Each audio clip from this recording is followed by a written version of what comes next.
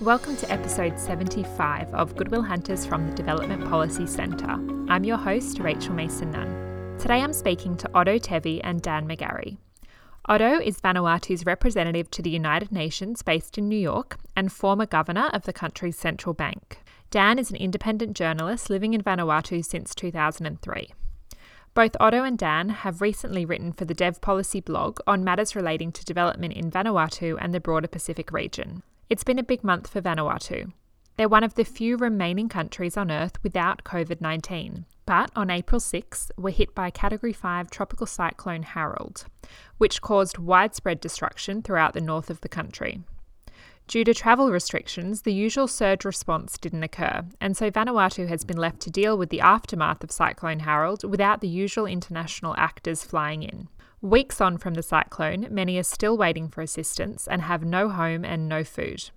At the same time, Vanuatu has formed a new government and has a new PM as of a few days ago, and has announced a stimulus package to support the country to recover from the economic impacts of both COVID-19 and Cyclone Harold. But will it be enough? Otto and I discussed the stimulus package and why Vanuatu may still need an international bailout and what this could mean for the country. Otto shares his concerns around the conditions associated with a bailout. We also discuss the role of the multilateral system as well as bilateral donors, including Australia and China. Dan lives in Vanuatu's capital, Port Vila, but many of his family members live on affected islands and are still without urgent assistance. He discusses why the response to Cyclone Harold is weeks behind Cyclone Pam and how the Vanuatu government has been slow to accept support from international actors. Dan acknowledges concerns around COVID-19 spread, but argues that the government could nevertheless have done a much better job of responding quickly to those who are now in desperate need and have received very little help or in some cases no help over the last 2 weeks. He shares his grave concerns about the welfare of so many in Vanuatu if the government continues to respond inadequately. More optimistically, Dan is confident that Vanuatu does not have COVID-19 due to the comprehensive testing and prevention measures that have been undertaken. Despite several Pacific countries not having COVID-19, the economic impacts will still be felt widely, and Dan recommends that a restructure of development assistance to the Pacific occurs. As noted earlier, both Dan and Otto have contributed to the Dev Policy blog, and we've included links to their recent articles in the show notes. The Dev Policy blog has extensive coverage of the impacts of both COVID-19 and Cyclone Harold on the Pacific. You can find the blog at devpolicy.org. You're listening to Goodwill Hunters from the Development Policy Centre. Enjoy the episode. Here's Dan McGarry. Dan, thanks for speaking with me. You're very welcome. So it's been a pretty big week in Vanuatu on top of what's been a big couple of months. A new government has been elected. And as you said earlier, the Deputy Prime Minister has never been in government before. What impact will a new government have on Vanuatu during this time? Obviously, it's too soon to say with any certainty. We can, looking at the pronouncements that have been made in the past, especially by the former leader of the opposition, Ismail Kalsakau, we can expect that they will want to make their mark, that they will want to, make their presence known, if you will. The Prime Minister, Bob Loughman, just yesterday, he issued an address to the nation stating out the government's priorities. This is a very quick turnaround. This is unusual for Vanuatu governments to be so quick off the mark. The Minister for Climate Change, who's responsible for disaster response and preparedness, was out in the islands literally the day after he was reinstituted as minister.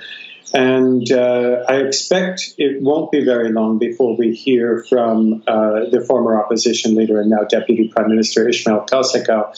He's made a couple of very important platform statements in the course of his campaign. One was in opposition to the imposition of income tax here in Vanuatu. This was a proposal that was made by the Shalo Selwai government. And the other was his opposition to the sale of Vanuatu passports, primarily to people from China. These passport sales, as you know, constitute a significant revenue stream for Vanuatu. In fact, they're the primary reason why we're in a position to offer a fairly aggressive bailout package in the light of the COVID-19 crisis. So the willingness to cut that revenue stream will be tested in the weeks to come, and we'll see whether the government was in fact in earnest about their opposition to the program. So on the stimulus package, is it enough to bail out Vanuatu? In the very short term, I'm fairly confident. The government took a really canny approach to this. It was fairly conservative from one perspective in terms of the amount of risk that it added and the kind of liability that it added to the public books. On the other hand, it's been very aggressive relative to other Pacific Island countries, at least, in terms of protecting wages, in terms of protecting small businesses, and ensuring that we have the broadest possible impact for the money that's being invested. The amount that we're talking about over the first 4 months is about 4 billion Vatu. That's about $40 million US. It's quite a substantial sum for a nation of 300,000 people. The way in which it was all brought about was quite, as I say, quite canny.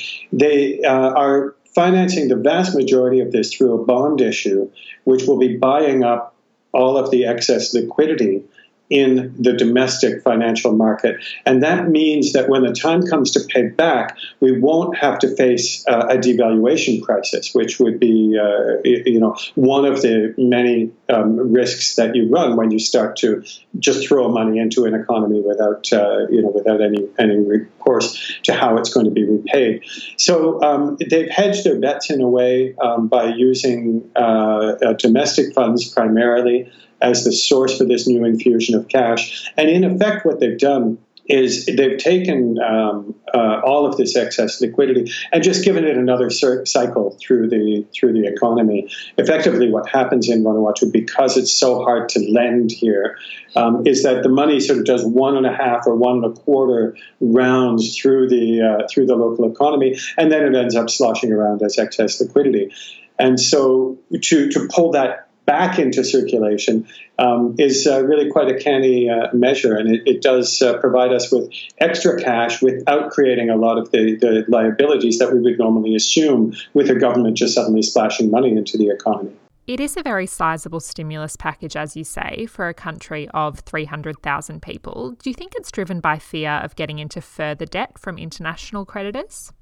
Well, that's one of the issues. I mean, I was very quick to call for debt forgiveness generally in the Pacific, and I think the call resonates equally here in Vanuatu as it does in other nations. We are facing a restructuring of our economy, and obviously that's going to put significant stresses on the economy overall, on our society as well, and on the political structures as well. All of these things become stressed when the economy begins to suffer. When you add on top of that the disasters that we're facing right now, we're in a very fragile situation. And without some fundamental restructuring, debt obligations down the road could create a significant liability for us. We already knew that there were an increasing liability, and there was some concern raised for several years in the past, since about 2014. So now these concerns are more vivid and I think greater than ever. And so if we don't have some kind of refinancing option available to the nation, then I think we do face some significant risks in the midterm. What are the primary ways that you expect the economy will be restructured during this time? Well, one of the things we're going to be looking at is something that was begun under the previous administration, and that is a significant investment in agribusiness. In other words, formalizing the agrarian economy into giving a somewhat larger presence within the cash economy, focusing on commodities, commoditizing a lot of local crops. We'll have silver linings to some very dark clouds, I guess. We are actually embarking on this in the first really methodical way in response to Cyclone Harold. One of the major complaints that came out of the Cyclone Pam response in 2015 was that the majority of people got bags of rice and very little else. And of course, the nutritional value of rice is quite limited, and it does create health issues such as diabetes and other things among indigenous populations. So being able to give them taro, manioc, and other locally grown crops not only provides economic opportunities for people who have lost them, but it also provides the kind of nutrition that the indigenous populations are used to. And so we kind of get a double benefit out of it. But this is a bootstrapping operation. There's a great deal more to be done, and it will probably be 5 to 7 years before we've really begun to see the fruits of that transition. Right. So in the immediate response to Cyclone Harold, has there been any investment in agribusiness to promote nutritional diversity? Yeah, it's been on the table right from the very beginning, and full marks to the Department of Agriculture, which was they hit the ground running. They were one of the very first clusters within the disaster response system that we have here in Vanuatu to be on the ground delivering food, and they made extra sure to not only provide, staples such as rice and tinned fish, just to cover off the very basics, just calories and proteins, but they also included a very large component of locally grown produce and seeds as well, so that farmers could begin to recoup and replant their gardens. So it was a very smart response, I think. It hasn't been picked up wholesale across the entire disaster response, and I think we've got a great deal more work to do, but we are learning some important lessons, and we're applying those lessons learned right now. So despite that quick response from the Department of Agriculture, you have said that the response to Cyclone Harold is a week behind what the response to Cyclone Pam was at the same time. What do you mean by that? I think we're actually further than a week behind now. I think we're losing ground on a daily basis, and I'm extremely concerned. Now, look, I have to preface all of this by saying that I have a personal stake in this. My family, my wife's family, is directly impacted by this. I have one young nephew who was badly injured while he was clearing brush. My father-in-law is in very serious condition with chronic heart disease and hasn't been treated yet. The village in which they live has not received a single bit of aid, either shelter or food, even though they're only 5 kilometers away from the local distribution center. So, I need to make it very clear that I am biased in all of this. That said, I have had the opportunity to do a flyover of a significant amount of the affected area. We did get on the ground, and I spoke to people, including the mayor of Luganville and other people who were at the coalface, as it were, in the disaster response. And I'm deeply concerned by what I'm seeing. There's a great deal of sort of national pride being invested in this locally run disaster response, but it ignores some huge gaps in our capability that quite reasonably, and in fairness to the people who are doing the response, could never have been filled locally. We only have one helicopter pilot operating commercially here in Vanuatu, so we can't run a fleet of aircraft, moving into some of the more remote areas, providing emergency medical teams and emergency response in a timely fashion. We don't have huge stocks of tarpaulins and various other things that are needed for short-term shelter. We don't have huge stocks of food standing by and ready in order to replace the losses from people in their gardens. Even though we're doing our very best to provide something that's appropriate, nutritious, and timely, it's not working, and that's a really big concern. As I said, my own family's village, they're 5 kilometers away from the distribution point, and they have yet to receive a single bit of formal aid. We were the ones who sent the very first bits of food up, and that was just to help the family. So yeah, I've got significant concerns about the capacity of the government of Vanuatu and the National Disaster Management Office to actually achieve this kind of aspirational goal of having a locally run disaster response. Before I ask you a question on that, suffice to say it must be an incredibly terrible time for you and your family, and I'm so sorry to hear of their situation. Is it largely due to the absence of international actors that the local response has been inadequate? We do need international access. But these resources are available to us. This is the thing that I find, personally, I find it a bit galling, is because of the timing of this disaster, the fact that, the COVID-19 crisis came right at the time of the general election, and now Cyclone Harold has coincided almost perfectly with the election of a new prime minister and parliament. The entire political leadership of the country has basically spent its time serving its own purposes rather than looking at the national needs. And, regardless of the necessity of it and the fact that constitutionally we're required to do these things, it has taken our eye off the ball. And it's left people in charge of a double disaster nationally of an unprecedented shape, with no leadership. And therefore, they're trying to fill the void, but oftentimes they're doing it in ways that are inappropriate. And the international ties, these are things that are normally organized at the highest level, usually at the ministerial level, for the coarser grain stuff, and then down at the operational level by others. But without the leadership at the highest level, that finer grain stuff that happens, as we operationalize, it just doesn't transpire. So we have a situation where the United Nations had to say, look, we've got money, all you need to do is ask. We've got the World Food Program, who have millions of dollars worth of goods available to us, who have yet to receive a response. Just an acknowledgement to their offer of support.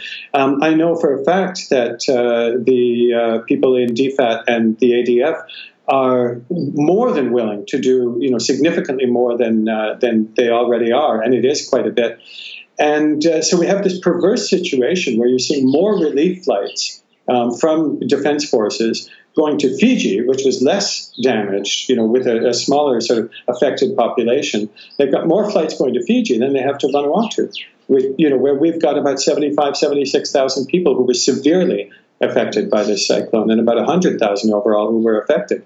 It boggles the mind, but sadly, this is what happens when you have a vacuum of leadership at a critical juncture in a country's history. I believe Vanuatu did accept $3.8 million from the UN. Is that correct? Eventually, once a rather stroppy message was sent, to say, guys, all you have to do is ask. But look, if we compare that to the scale of response that was required in the wake of Cyclone Pam, which admittedly affected a larger population, but was somewhat less severe in the worst affected areas, we ended up requiring in excess of $50 million in order to handle the relief and recovery periods over the first, sort of 3 years or so. The Australian government very kindly stumped up $35 million, I believe it was, in budget assistance immediately after Cyclone Pam. And that was crucial to maintaining our economy, just, keeping the ball rolling, as it were. And that's the kind of thing that can only be negotiated at the highest level. And that's the kind of thing that's not happening now. And I have deep, deep concerns about it. The reason I mention my own family's experience is because we're one of thousands of families that are facing similar circumstances and similar challenges. If I thought it was just me, I wouldn't say it. But because I know that this is the general experience, I think it's grounds for concern. I think that if we don't recognize the scope of the problem, then we won't address it, and we will see the death toll rising. Are you optimistic at all that the scope of the problem will be recognized in the short term? As things stand currently, I think some people know what needs to be done in order to rectify the biggest problems here. And like I say, it's mostly a lack of leadership and coordination. Whether the will to change that is present within the current government remains to be seen. I haven't seen any indication yet. It's probably a good time to ask you then, do you really believe Vanuatu doesn't have COVID-19 at all? Because it really seems unlikely given all the international arrivals and cruise ships that were coming up until just over a month ago. Well, we've gone a month without a single detected case. And I have to say, Vanuatu's surveillance and detection capability has increased significantly. It's been ramped up for quite some time. They were mobilizing before the borders were closed. And I'm quite confident that given our unique circumstances, we are actually able to reasonably conclude that we don't have a single case within our borders. The reason for that is that there are only two real vectors of transmission internationally, and one is through cruise ships, the other is through international air travel. We have one international airport that has operated in the last month, and it has accepted effectively zero incoming passengers, with one or two important caveats, but we can talk about those later. The cruise ship travel, frankly, we dodged a bullet. We should by rights have been infected given the circumstances. The Voyager of the Seas is one of the cruise ships that made the headlines in Australia because it was found that its crew and passengers were infected with COVID-19 when they arrived in port. Whether they were properly handled is of course, a matter of significant concern in Australia. It was revealed well after the fact that, in fact, one infected passenger had disembarked on the island of Anichum, that's one of our southern islands, and had spent about 2.5 hours on shore. And it's mere good fortune, frankly, that resulted in zero infections. We did a number of tests with everybody who recalled seeing that individual and being in contact with that individual. We quarantined the entire island for a 2-week period, and everybody who had been in contact with islanders was quarantined as well. They were all cleared. Nobody showed symptoms. And even knowing what we know about asymptomatic transmission, the fact that nobody has since shown symptoms, and it's about a month now, I think it is a reasonable assumption to say that we don't have any infections within our borders. In terms of support with prevention and testing for COVID-19, which international actors have been supporting Vanuatu to do that? Well, we received a number of testing pieces of equipment, and about 800 test kits as an initial delivery. My understanding is that this number will be supplemented by the World Health Organization as well. The WHO quite wisely pre-positioned 10,000 PPEs, personal protective equipment, in the nation in February. So we have had basically a small warehouse room full of personal protective equipment since before the crisis really took place. So we're well positioned in that regard. And like I say, the health teams, they have experience working with vector-borne diseases such as malaria and dengue. And so their detection teams are actually quite effective at contact tracing, at things like this that might be new skills in other places. And so I think we can be cautiously optimistic, I think is the phrase, about these kind of things. In other words, I think we can say with a high degree of confidence that we don't have the disease here. I think we can say with a moderate degree of confidence that we would know it if there was an infection. And with a slightly lower degree of confidence, we could say we probably could contain it just because of the experience of other Pacific Island nations at containing the disease. If you look at New Caledonia, which is a similar sort of size of population and similar circumstances, they have been able to contain the disease. They haven't had a new case in 2 weeks. Fiji has done moderately well with a much, much more difficult situation. So I think if we operationalize our resources as well as they have, I think we can expect roughly similar results. On the topic of China, you have been critical about Chinese influence in Vanuatu in the past. How have attitudes towards China in Vanuatu changed since the COVID-19 outbreak? Well, at the street level, at the grassroots level, attitudes have always been a little bit unhealthy. There's a fair strain of xenophobia and even outright racism in the way people respond to the Chinese influence. And layered on top of that, of course, are perfectly justifiable concerns about the interaction between China and Vanuatu. I've voiced a number of them myself. Anytime you have a totalitarian, anti-media, anti-freedom kind of government trying to make an example for your government, you're going to be concerned about the contrast and about the potential clashes with our democratic values. That said, the a very sort of knee-jerk response that we've seen against all things Chinese because, somehow they might magically infect us with coronavirus is disturbing and quite disappointing, frankly. I've seen a level of dialogue that is quite benighted and quite unnecessary, and it's coming from all levels of society. And frankly, I don't think it helps. I think it makes things much, much more difficult. Our Director of Public Health has said that all things considered, China's donation of medical goods and supplies to us does far more good than harm to us, than it does create risk. And he says that, he would not hesitate to accept similar donations in the future. And frankly, I think he's taking that from a very logical perspective. And as an expert on the matter, I'm inclined to defer to him on that. To finish, I want to ask you your thoughts on development assistance to the Pacific broadly. You've argued on Dev policy that development assistance needs to be restructured in order to avoid collapse. Is it a bit alarmist to argue that the Pacific could actually collapse? Well, look, when you say if we don't do anything, this will, collapse is inevitable, is a different statement from saying collapse is inevitable, because obviously we will do something. The question is, is what we ultimately do appropriate? Is it effective? And is it the best possible solution? Normally, we aim high and we generally achieve somewhat lower than that. Is the economy of Vanuatu going to collapse? It could, actually. The circumstances are quite dire for us. We were facing, prior to the bailout being announced, we were facing probably a 6 or 7% shrinkage in the economy just in this year.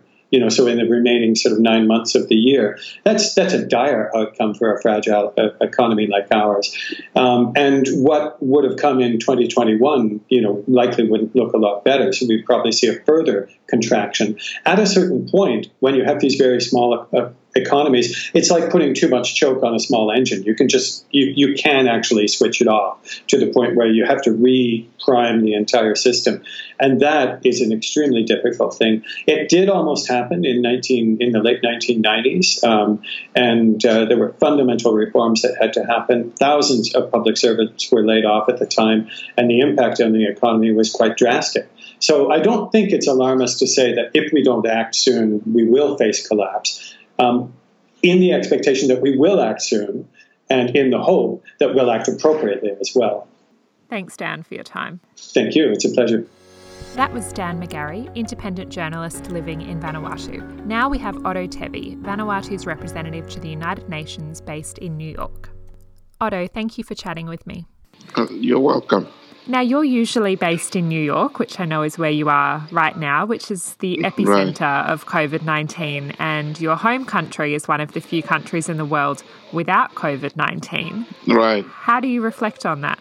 Well, I think it's good that we are COVID-free at the moment. I think it's very important, and I think it shows how the government has reacted quickly to close the borders. But not only that, the regional neighbors also closed their borders. So that reaction resulted in no incidents or zero COVID-19 in Vanuatu. So I think it's a good thing.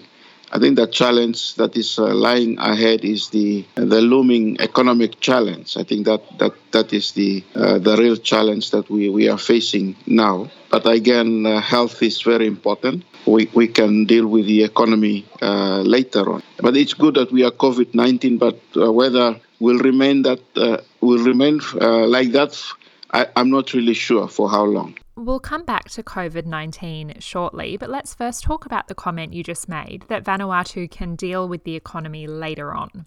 Vanuatu has a new government and has also just announced an economic stimulus package. Do you think the stimulus package is enough? I don't think is enough, but for the moment, I think it's okay. But it will not be able to satisfy all the citizens, especially those who are invisible in the economy, especially the informal sector. I think those are the ones who will feel the impact. Those who are running small businesses, mamas selling foods in the market. So the people in the informal sector will be affected. But those will in the formal sector, I think the stimulus package will be able to help them to some extent. So the stimulus package has no way of reaching informal sector workers. Is that what you're saying? Well, what I'm saying is the informal sector, it's mostly targeted on those who are in the formal employment, especially those who are working in the private sector, those who are being currently laid off. The hotels have laid them off, and the restaurants, those who are highly dependent on tourism and other sectors, and those who are registered with the National Provident Fund. But if you are not registered with the Provident Fund, you will not be able to benefit from the stimulus package. So, the informal sector, I think for the first round of a stimulus package, I'm not sure how it will be defined in the future, but may not be benefiting it. However, I think they could impact indirectly in terms of if those who are paid are able to use their salary to buy local products. And some of these people that are involved in the informal sector could be directly benefiting from that. But we still have to see evidence from that. It's still at the early stage. And Vanuatu has formed a new government just this week. Is the government equipped to deal with this unprecedented time? Well, I think I'm confident. The good thing is, for the last 4 years, we've been having a political stability in the country. So we had that. In the last 3 to 4 years, the government has been saving a lot. And as a result of that savings, we can be able to use that. So we have the fiscal space to respond to the stimulus, to respond to the challenge of COVID-19 or the economic challenge that we are facing at the moment. In the short term, we can address the economic challenges given the fiscal space that we have. And also, though our debt to GDP ratio has increased over time, but it's still manageable. And also the other factor is in the financial market, we still have huge liquidity, so the government can still rely on the domestic economy to finance the stimulus package. So you've said the debt is manageable. Would that mean that you don't agree with calls for the debt of countries like Vanuatu to be cancelled in light of COVID-19? I would like to see that countries like Vanuatu, the debts are cancelled, but that's up to the international creditors. They will have to decide on that. Vanuatu is ranked as a least developed country, so I hope that we could be part of the debt relief. But again, the international creditors, they use the income per capita criteria. So we are ranked as a low middle income country. So I'm not really sure whether we can benefit from that. But what I have read from other news or other credible sources that I have read from is that the Solomon Islands will benefit from that, which is a good thing. But most middle-income countries may not benefit, but they could be in the future. Who knows? You've also said that Vanuatu has made a lot of fiscal savings over the last 4 years. Have those savings been at the cost of investment in healthcare? Most of the government's focus is currently on prevention rather than cure. So we have higher incidence of non-communicable diseases. So what the government is trying to do is, in terms of its public health policies, trying to focus more on prevention. There's a lot of awareness. So that's where a lot of investment has been made in the past years. But in terms of the queue, I think we still have a long way to go in terms of the infrastructure or medical infrastructure. But hopefully with the COVID-19, as well as other challenges that lies ahead of us, we can be able to invest more in our medical infrastructure. So to summarise, would you say you are confident in Vanuatu's ability to economically recover from this period? I am confident only to an extent where if the challenges with COVID-19 are short-term in nature. But if they are long-term and if we are not containing the virus and if the international borders are closing, then we may resort to international assistance, because I'm pretty sure that the savings can only be sustainable for a term. And then after that, we may have to seek international assistance. You've said that this is uncharted territory for Vanuatu and that it would be a bitter pill to swallow if Vanuatu required a bailout from an international creditor. Why would it be such a bitter pill to swallow for Vanuatu? Well, I'm saying that if it is conditional, if the bailout is conditional, and it may require a lot of restructuring within the economy. And so those type of restructuring are sometimes purely focused on economic issues like cutting expenditure. So the social spending could suffer. That's one. But not only that, but we may end up with more debt. And more debt means less growth in the future. And so the debt burden for the country will be a challenge going forward. So that will be a challenge. So if you have high debt plus low growth, how will your debt be financed in the future? That will be the challenge going forward. Okay, so your main concern is that social expenditure could be cut in a bailout and could also result in more debt for Vanuatu. What I mean is, in the long term, if the fiscal space is limited and it's exhausted, then we might obtain more debt in the future. And so that means that if we obtain more debt and if we spend on areas that does not enable growth in the economy, then we might have more problems in the future. So we could have prospects in the future where we have low growth. And that will be a challenge, because and not only that, the international creditors may require, I mean, it is a may require us to be able to be fiscal discipline. So that means that other important sectors like the social sectors like education and health may suffer, and your interest expense in your budget could rise. So that is a challenge, and I know now that around the world, a huge majority of the countries are facing high debt. So it's a challenge going forward in terms of financing your sustainable development goals. Okay, so another challenge going forward is the response to Cyclone Harold, as well as future cyclone events.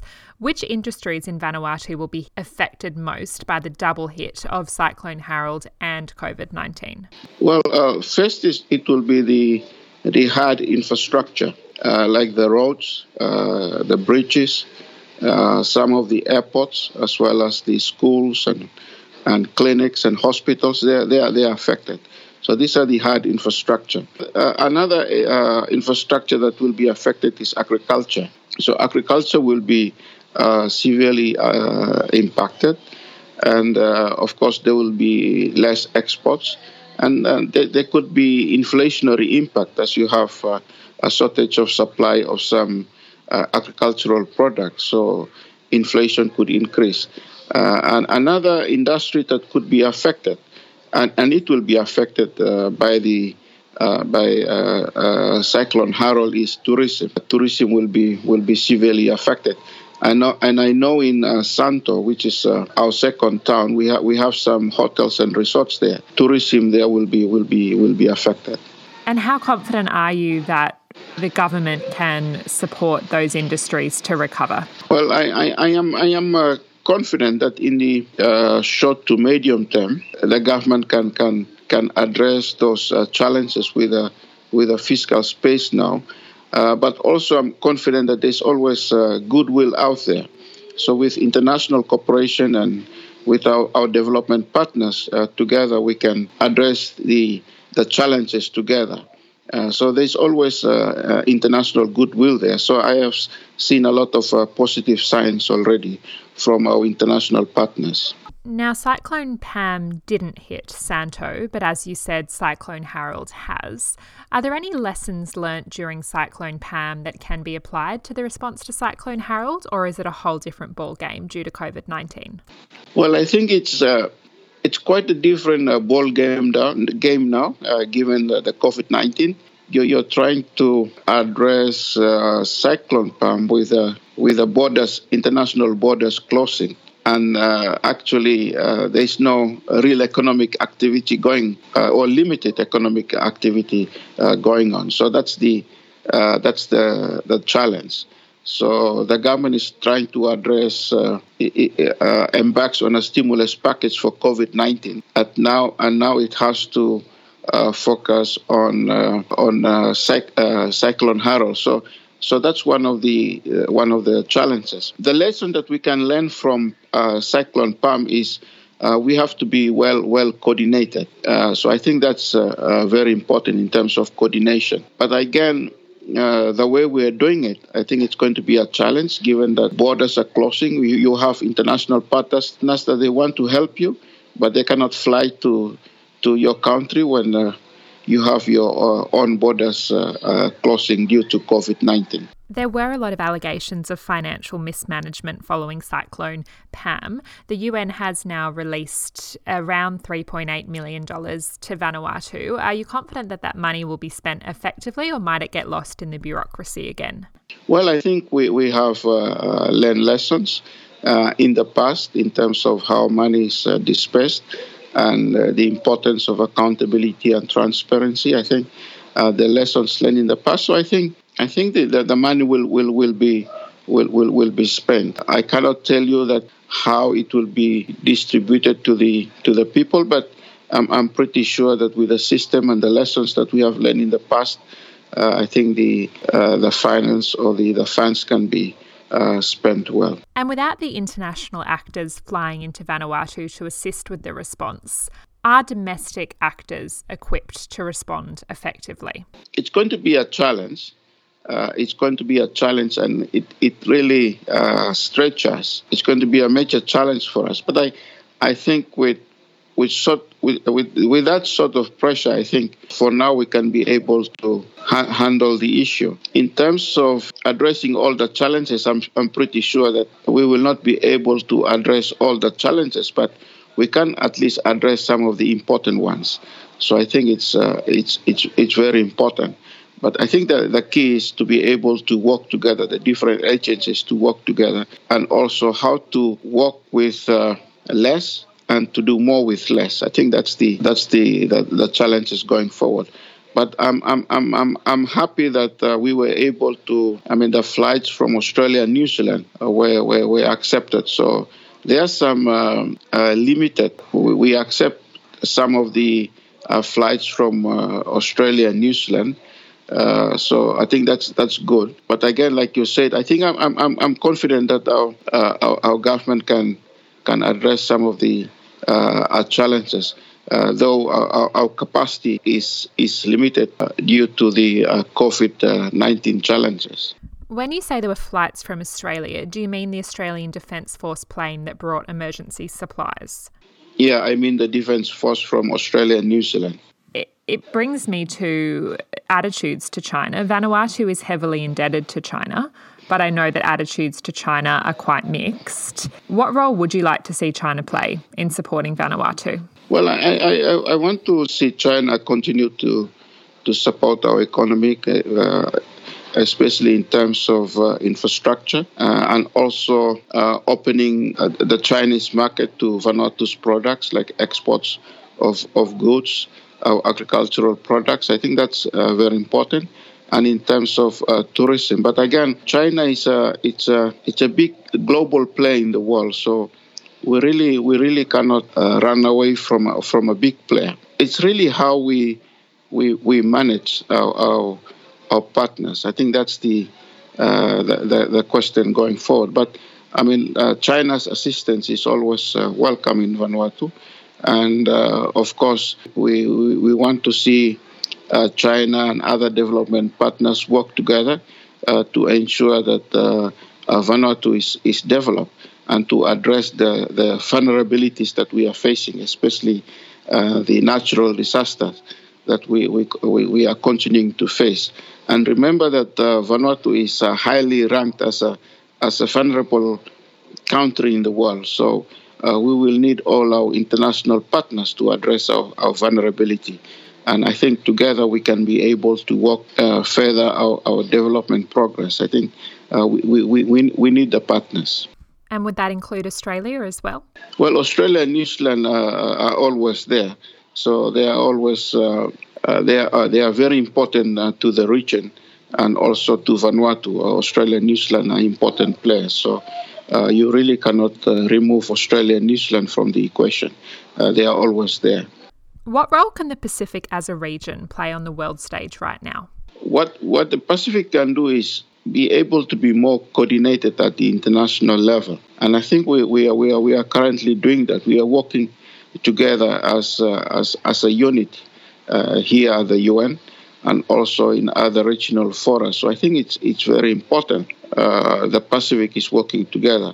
I think with the climate change, and now with the climate change that results in higher temperatures, that results in more natural disasters, the Pacific can work together. Can do is work together to highlight our vulnerability and how the our international partners or the global community can address that. I think our challenge we are facing is most of these small states around the world, most of them are middle-income countries, but again they are severely affected by climate change and now with COVID-19, with natural disasters. But sometimes, most times, these small states they are not able to access concessionary financing, even though they are vulnerable. So that's one area where the Pacific Islands can work together with other small states in the Caribbean and in the Indian Ocean. We can work together and highlight our vulnerability and how the international community can be able to support us. Would you like to see that concessionary financing become more available from the bilateral donors or from the multilateral system? I think from both the bilateral and multilateral institutions. It would be remiss of me not to ask, given that you are working for the United Nations, what do you see as the role of the United Nations and the multilateral system broadly in light of COVID-19? Well, I think the UN is it's trying. The UN is trying its best. I think we are also facing challenges that now we are not meeting face to face. We are not meeting and we are not discussing issues at the UN, but we are talking online or via Skype. So that's one of the challenges. But the UN as a body is trying to address some of the challenges that we are facing with COVID-19. For example, the UN and the WHO, especially WHO, are providing updates, advices to small states like Vanuatu. So we appreciate those type of advice. So the UN is it's not sleeping, but it's trying its best to advise small states and as well as other developing countries. So we rely on the UN's advice as well as the best practices or lessons that they can provide us. Thanks, Otto, for your time. Well, thank you. You're welcome. That was Dan McGarry and Otto Tevi on Goodwill Hunters from the Development Policy Centre. I'm your host, Rachel Mason-Nunn. See you next week.